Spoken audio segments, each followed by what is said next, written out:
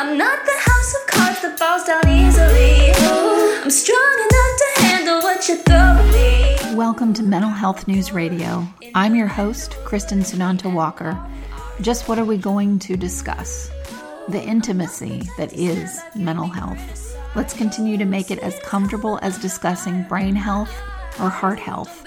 This show has been on the air for several years and we have amazing co-hosts.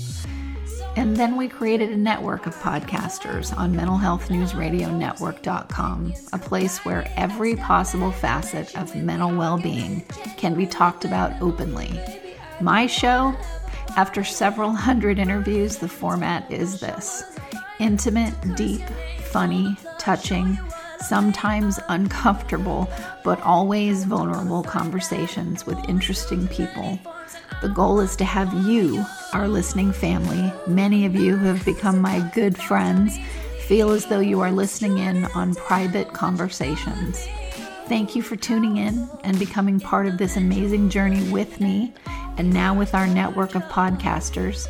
Just knowing this podcast might be helping any of you realize you are not alone on this journey called being a human being makes doing this podcast worth every second. After all we promised we'd be cordial. Hey everyone, Kristin Walker here. And I did a little poking around. I was giving iTunes reviews to some of our other podcasters just to kind of get them started on their journey. And I never look at my own show. Whether you believe that or not, listeners, I don't look at like what was the most popular show and that kind of thing because I'm just busy doing shows. But I went and looked, and the best of podcasts always show up on iTunes. And I never thought anyone would surpass Christine Louis de Cannonville, but someone has.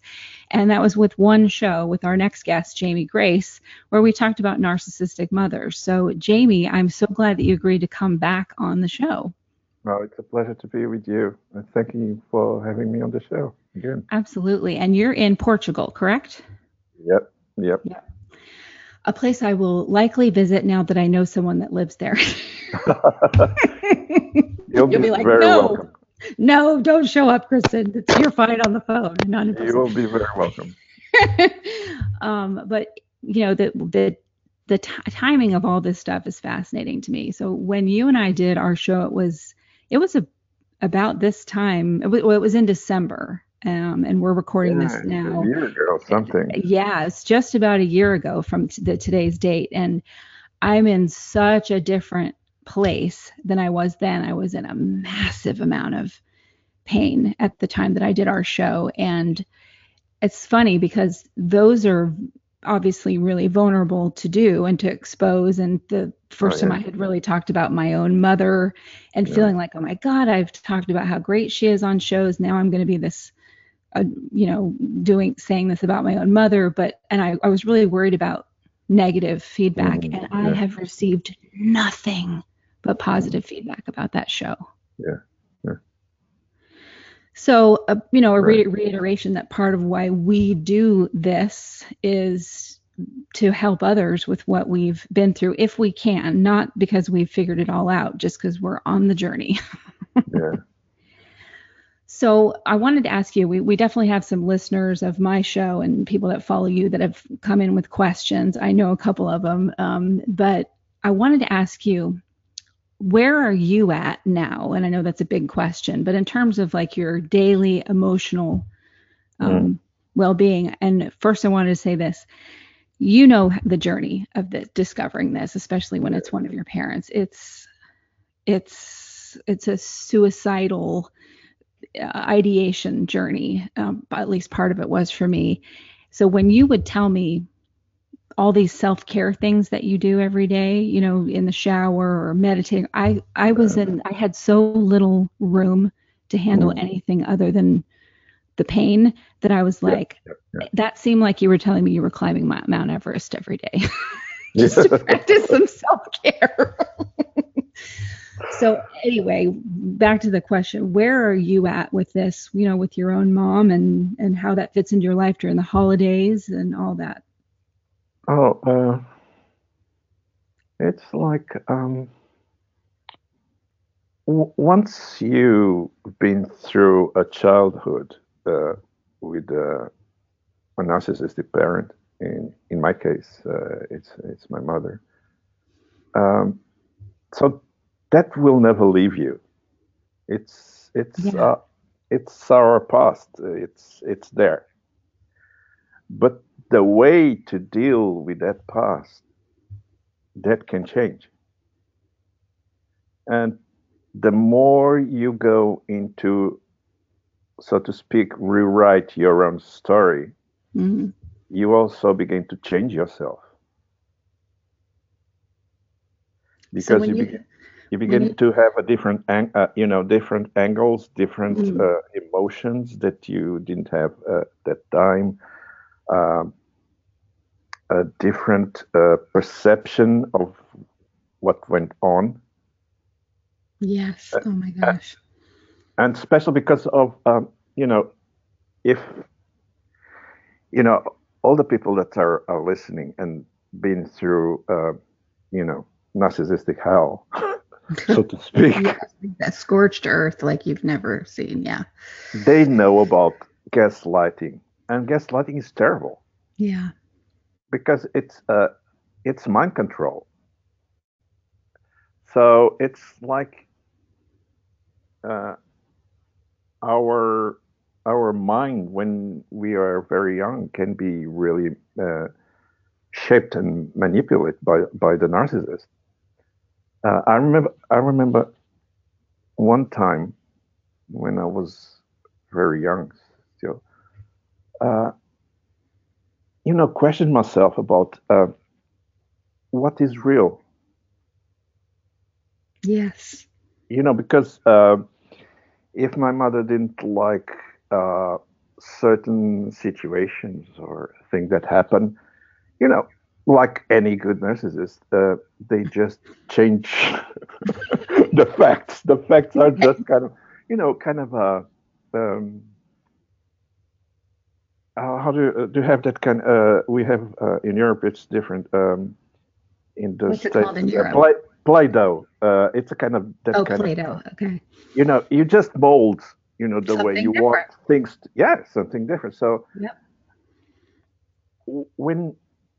When you are very young and you are trying to make sense of the world and of yourself and how things work, but when you are enmeshed in a narcissistic relationship and you cannot live because, come on, you are 5 years old,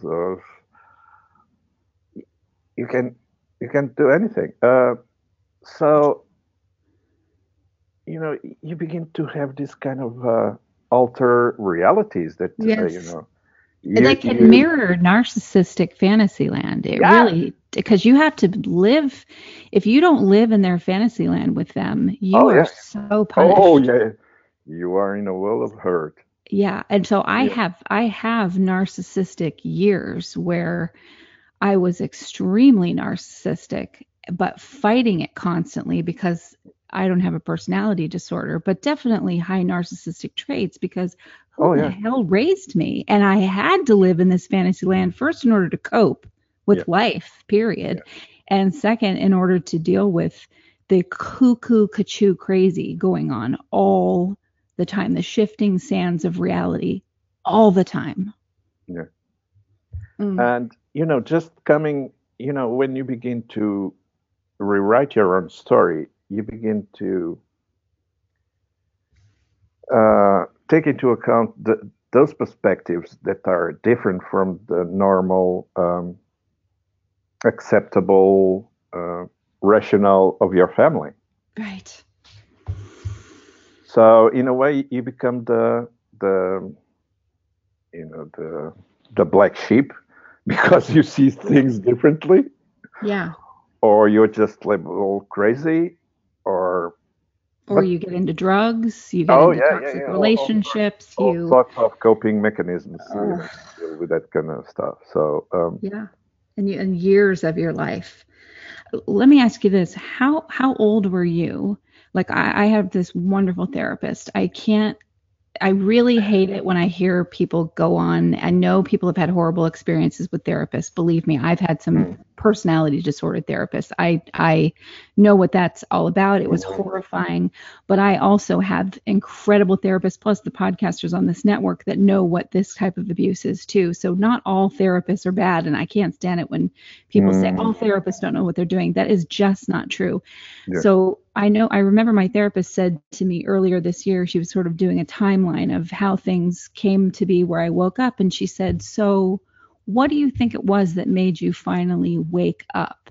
And I wanted to ask you that question because the waking up comes over time, and they're constantly pulling you back away from waking up because they can smell your wanting to defect, right? So when you finally do actually wake up, it's a big, painful, but ultimately liberating experience. But it took me until I was 48 years old, or 48 years old to finally, no, I'm sorry, 47 years old, and I'm 48 now, to finally like really wake up. So how old were you when you had that? Yeah, it's really difficult to answer that because I don't see a kind of a point in time, but it's kind of a process that begins to grow. Okay.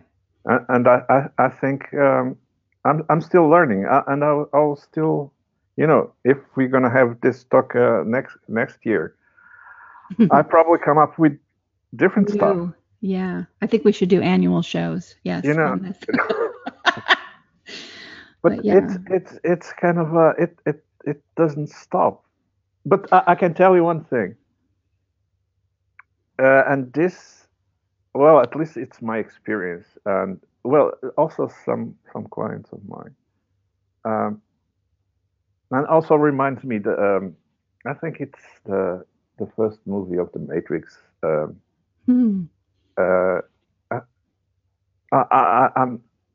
I don't know if I'm telling this correctly, but I think it was Morpheus talking with Neo, or Trinity to Neo, and he said, you always had, all your life, you had this kind of uncomfortable kind of a feeling inside of you that something is not right. Mm-hmm. And it's that kind of a feeling that emerges from gaslighting, because you are between worlds, the world that come with words. It's the official narrative of your family or the narcissistic parent, and what you just experience in life, the real facts, it's hot, it's cold, it's bright, it's dark, but the narrative can say a completely different thing. Yeah. And so, but isn't there a moment though that you knew my mom is a narcissist? A cognitive dissonance. What about that moment though where there is a moment maybe it was just my experience, but I finally was able to go, oh my God, this is who she is. And it wasn't like the heavens flooded in and now I'm basked in light. It was more like, oh my God, I don't want to live. So, but I did have that moment where I crossed a threshold. I wasn't in cognitive dissonance anymore. I was now on the other side, repairing the cognitive dissonance because I was awake. So how did that happen for you? Because, you have to get to a certain space where you can say, yes, my mother is a, As I said, it was different for you. Yeah, I cannot pinpoint. It began to, it's like, imagine a detective that is, has a case to solve, and he begins to mount evidence, and the more he gathers information and facts, it begins to get a real kind of solid picture of what happened and who was the culprit of the problem. Right. So it was more, it was more in this direction for me. One of my traits, it's I always been very curious about stuff. Right. I always want to poke my nose in things that I shouldn't be doing. So, but sometimes that gives a kind of a leverage to approach stuff that I didn't know or I was not comfortable with. So yeah, more than courage, curiosity took me to discover things. I'm right there with you. I mean, the whole reason for even doing what I do with these podcasts is because I was just voraciously curious, and it was to discover more about myself and the world and other people. And upon that journey of discovery, I finally had all the tools from doing all these interviews to realize, oh my God, the one I've been looking for, the vampire Lestat, the original one. It's like, okay, now I know where the source is. And, we can laugh about it because we've been through it, but it's not a laughing matter for sure. But I didn't answer your full question. At my actual moment in time, it's like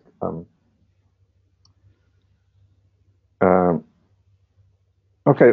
Let's imagine that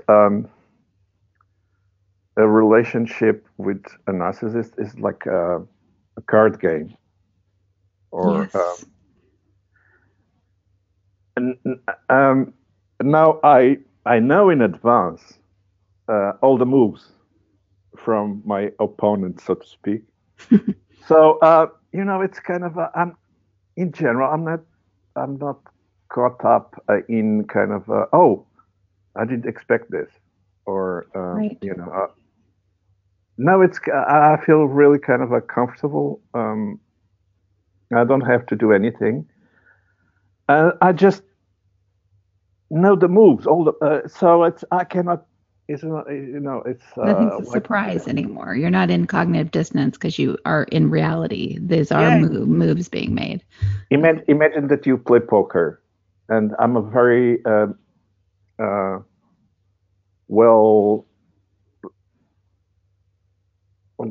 very good poker player. So doesn't mean I always win, but I can anticipate the moves. So I'm really kind of comfortable with it. I finally can say this. It's kind of I can go and pay a visit to her and be with her, but it's like I'm no longer contaminated by the environment. Interesting. How I always want this in like longevity, but I don't want to put that one on you again. On what? Was there a certain marker or something that happened where you figured out that you could be around her after? Did you have a period where you weren't around her for a while? No, it's well, I think like any person that went through narcissistic abuse, you have to be really mindful and aware of how much time you want to give to that relationship. Yeah. And if that it's the right moment, if that's is serving you, it's healthy or not. So you have really to be aware. That's another interesting thing. It's. Please don't take me like I solve all the problems. No, I'm. You're figuring it out. Yeah. Sometimes I still begin to discover stuff in myself that I didn't know it was there, and the impact and the connections with other stuff in my life. So it's not about that. But one thing that really made a difference is to be aware, to be mindful about my boundaries. So it's any living organism needs a membrane to exist. no virus or cell can exist per se without, that membrane around. Mm. So the membrane, it's kind of without that membrane, there's no life. It's just chemical compounds around. So we have that kind of barrier in terms of biology, but it's more difficult for people to understand that we can also have that on an emotional level Right. and on a psychological level. So when you begin uh, to use that, the boundaries as a kind of a real thing, it's kind of a filter, not only physical, emotional, psychological. So you begin to better control what comes in your life and what goes out in your life. Right. And but to be in that space, it's almost like meditation in the sense of you are aware, you pay attention Yeah. of what's happening, so you're not caught up in defending from the narcissist, or or attacking or making your point. You don't need to do that. You're just there, you're just observing. And and coming from the boundaries, there are also two other aspects that are really important. The capacity of saying no when you really mean it. Yeah. That's a really kind of a solid, very strong uh, way of setting barriers. And the other one is, you know, you don't you don't need to act. That's been huge for me. I mean, just recently. Okay. And these are all tests. And sometimes I feel weird when I say, oh, yet another, really narcissistic person came in, because people that are still in it judge you for that. And people that are even out of it judge you for that. They're like, oh, Mm. you keep attracting narcissists. There's something wrong with you. And I'm like, can we abolish that nonsense? They live and breathe everywhere. They are going, look at who's running the United States of America. Like, you can't get away from these people. So they're going to come in. I don't care how evolved you are and how much work you've done. They're going to come in. That's just because they walk around. So it's not about, oh, I don't have any in my life. It's how much blood do they take, if any, and how quickly do you enact your boundaries, figure it out, and move them to safer distance or complete distance. So I had one come in and she started telling me all these things that I'm doing wrong and whatever. And the wonderful part of that, I'm so glad it happened. And it happened for a reason. And I look at this stuff spiritually too, but it happened for a reason. And it was to be a benchmark for me to see, look at you, Kristin. This person did not in any way shake your foundation about yourself. She Yeah. told you were crap, that you don't know what you're doing, that you can't do anything without her, and you never once believed that. What progress. Yeah. And Yeah. then I did what you said. I just stopped communicating. And she went away. Yeah. Yeah. Yeah. You don't feed them Yeah. anything. You don't feed them, and the relationship changes. Mm-hmm. And they may But crash it about works. for a It bit. works. It works. It But does. but you are touching in a point that is well, it's important, and it's also dear to me. It's one of the first steps people begin to become aware of being. I was abused. I went through suffering and stuff. And that's good, because with the gaslighting, sometimes you've been through hell and you have no idea that you were abused. Right. That thing is not normal.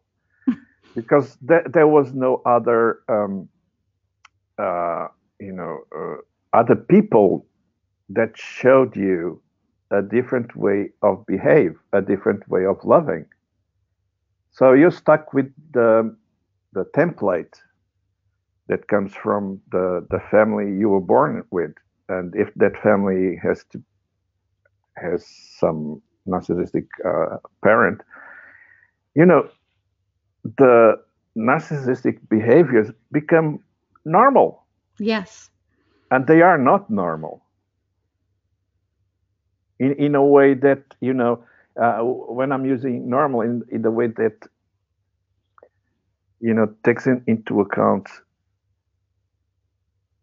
people, their well-being, their needs to be loved, to be cared for, to be held, you know, all that stuff, you know, it's what I'm trying. So when a child goes or live with another family that, you know, that don't use unconditional love, they you know, the child begins to, oh, Yeah. this house is different, you know, they relate differently, they don't do this or say that or abuse each other, or there's no judgments, and you know.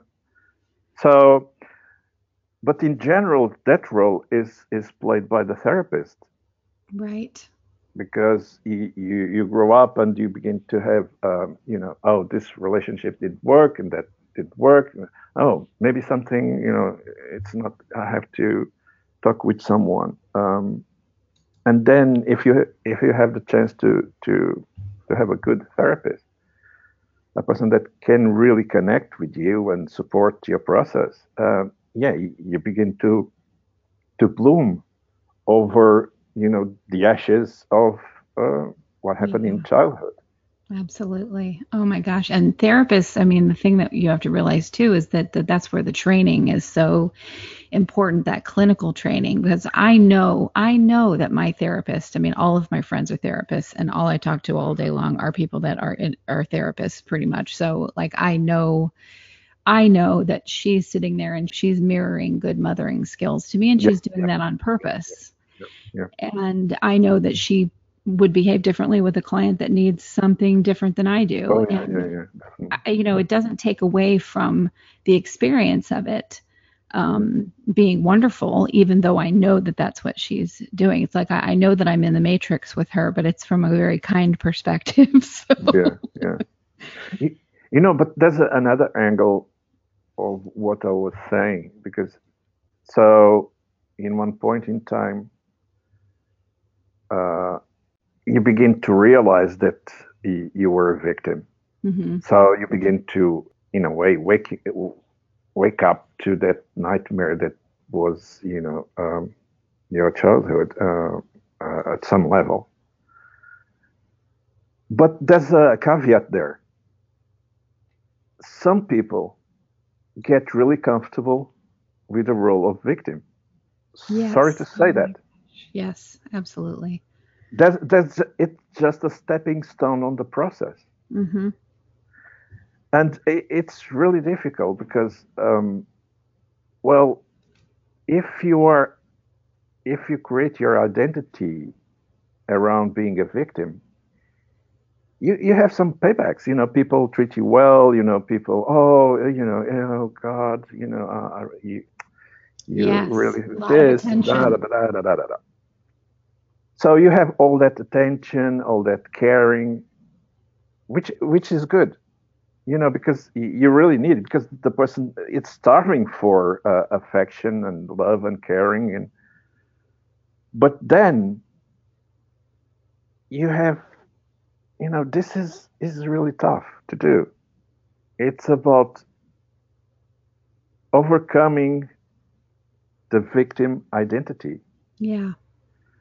And and that learned helplessness that comes with that or can exactly, come with it. that's the moving forward into the process. So you begin to, perhaps, feeling all those terrible feelings that were suppressed when you were young, and then lots of things come up, and some people say, "Oh, God, I went to therapy, but I feel worse."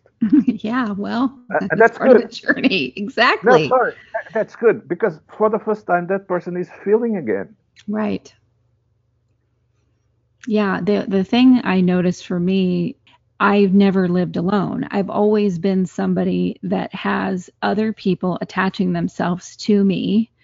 And I'm not saying this from a victim standpoint. This is just reality. So I've always had employees, or I've always had, I've run a company, or in my marriage, I was the breadwinner.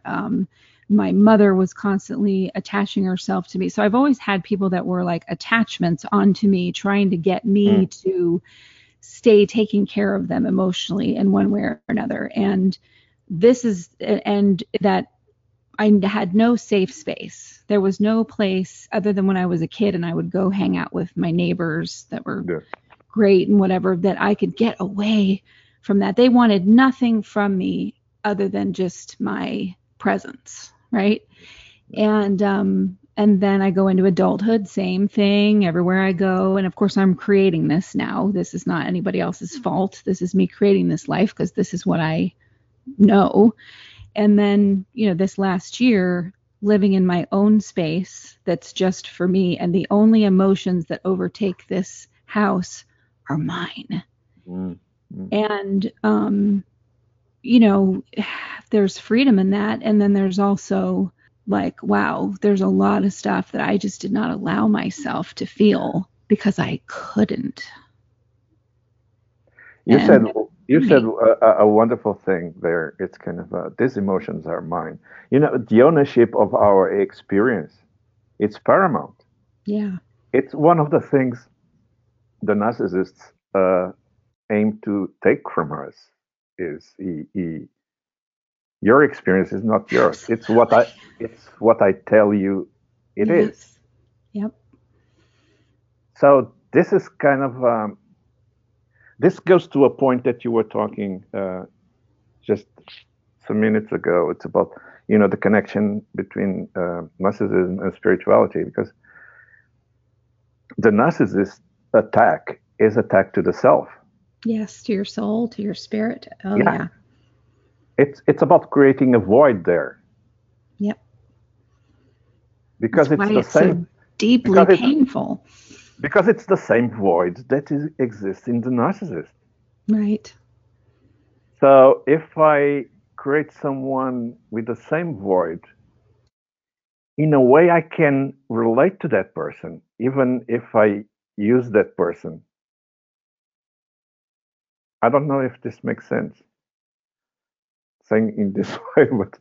No, it totally does. It totally does. That's exactly what they do. And I think, you can correct me if I'm not saying it right, but I think that a testament to me always just hanging on by my fingernails to a sense of my own identity was what was so attractive to people that are incapable of creating their own identity. So they were like moths to a flame, meaning I was the flame. And that also fed my own narcissism, because then I could be this rescuer and this martyr and whatever. I mean, it was this cyclical thing, and I had to look at into my own abyss and go, okay, do you want to be that way? Because that's not a road to happiness either. Yes, I had a leg up, and then I always had a sense of my own self. I wasn't deriving it from other people ever, but I still was feeding my own narcissism by having so many people around that relied on their self through me. One question people can, to put that in practice, can ask themselves is, what does motivate me? Or in another way, what is absolutely crucial for me that I couldn't live without? But it's not in terms of exterior, it's interior. It's a what? It's freedom. It's love. It's respect. It's so in the because I'm talking about this because this is important for the boundaries, because the boundaries divide between this and that. Right. And what you are, you need to know what you are, because that chance was not given to you in the relationship with the narcissist.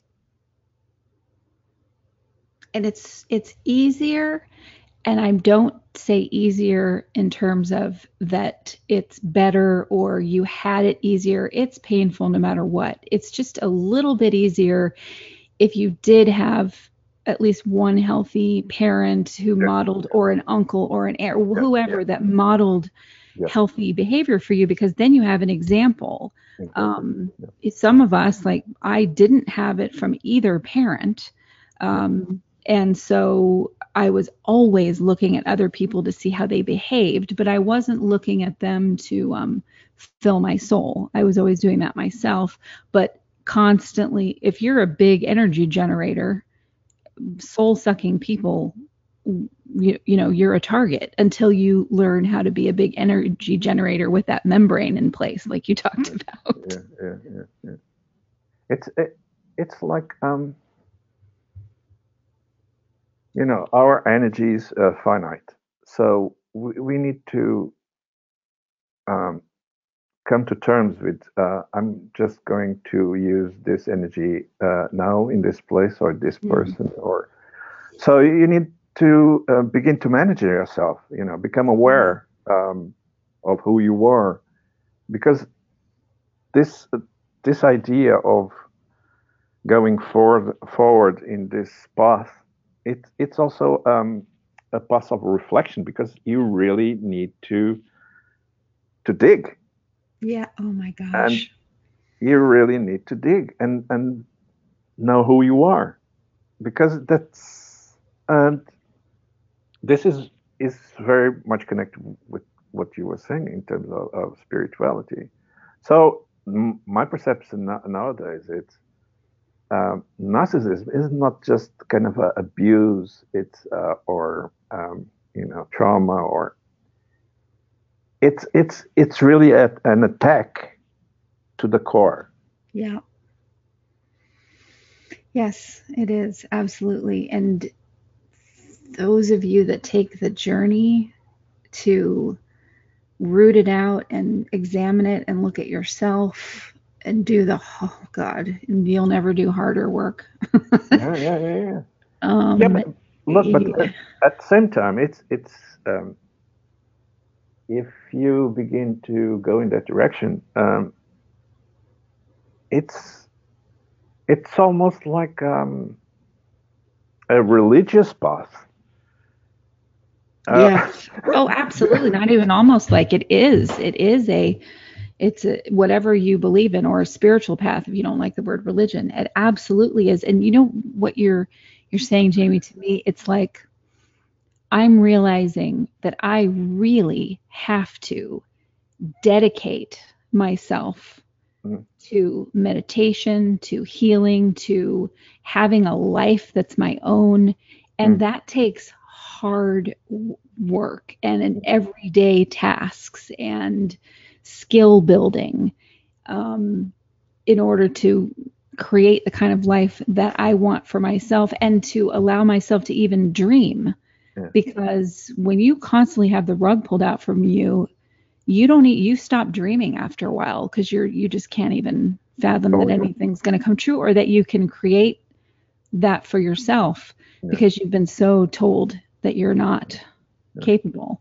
So it takes so much dedication to do that I don't even like to be distracted by things that typical society gets distracted by. I just like that a lot of that stuff seems like nonsense. Not that other people do it, just for me to do, because it would be really distracting from this path of, you want to have the life that you want to have and figure out what that life is, you better focus. You know, when I said almost like a religious path. It's what I was thinking is more in line with the hero's journey of Campbell, because Say that again. Say that again. What journey? the hero's journey of Joseph Campbell. Yes. Yes. Because there's one point that, okay, the person begins to realize that, my childhood was not just beautiful stuff. I went through a lot and I suffer. So it's like the beginning of the journey, and the path leads you to find like-minded people. But then you have some tests. You go in the normal kind of a story. You go into the underworld. Here is more or less you go into depression because you finally realize that, wow, my childhood is completely different from what was sold to me. Oh God, yes, absolutely. So all the monsters that frighten you, they will come back. You have to kill the dragon to get the gold and come back again. Yeah. Oh my God, absolutely. And isn't it interesting how that's how the journey is of being a human being? So it's not like we're saying, oh, you only do this if you've had a narcissistic parent. It's not that at all. Everybody that is interested in evolving and being the fullest expression of themselves that they can be at any given moment goes through this journey. It's just that it's a little bit extra difficult when the dragon that you're facing is one of your parents. Yeah, because you know that for me the crucial point it's the gaslighting. Yes. Because in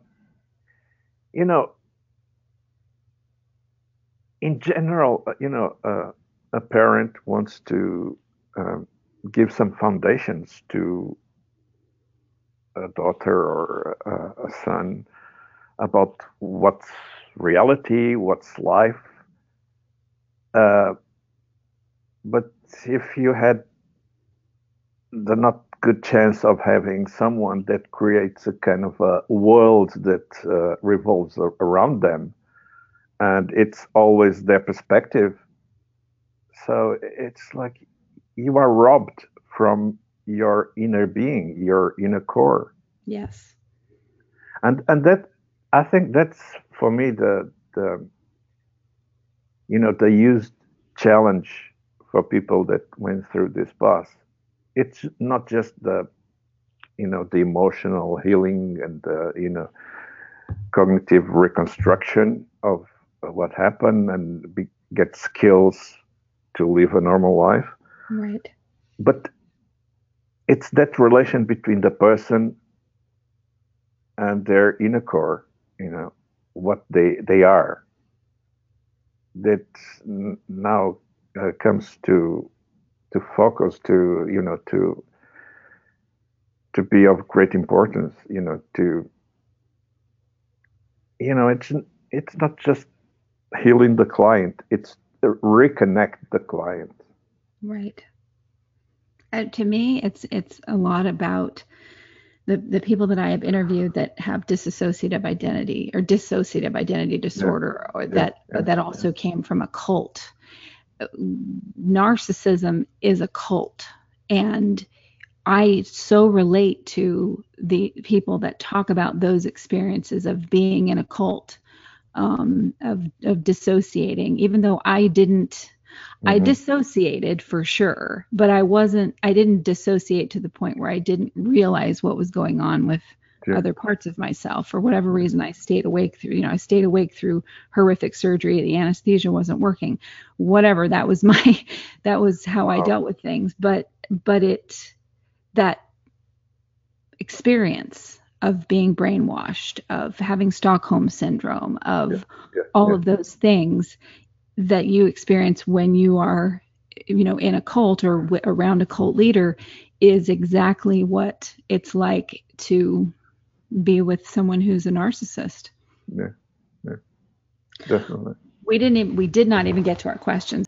So listeners, we did get questions from you. We didn't get to them today, but we're going to bring them up we're going to do another show, obviously, to follow up on this, and we will answer those then, but we're laying the foundation for today. So please tune into the next one. You know you will anyway, when Jamie's going to come back, and we will focus on answering the questions that you sent in about, an inverted narcissist, a covert narcissist, codependency and narcissism. We have some great questions, and we'll get to those next time. Jamie and I actually needed to catch up since it's been a year.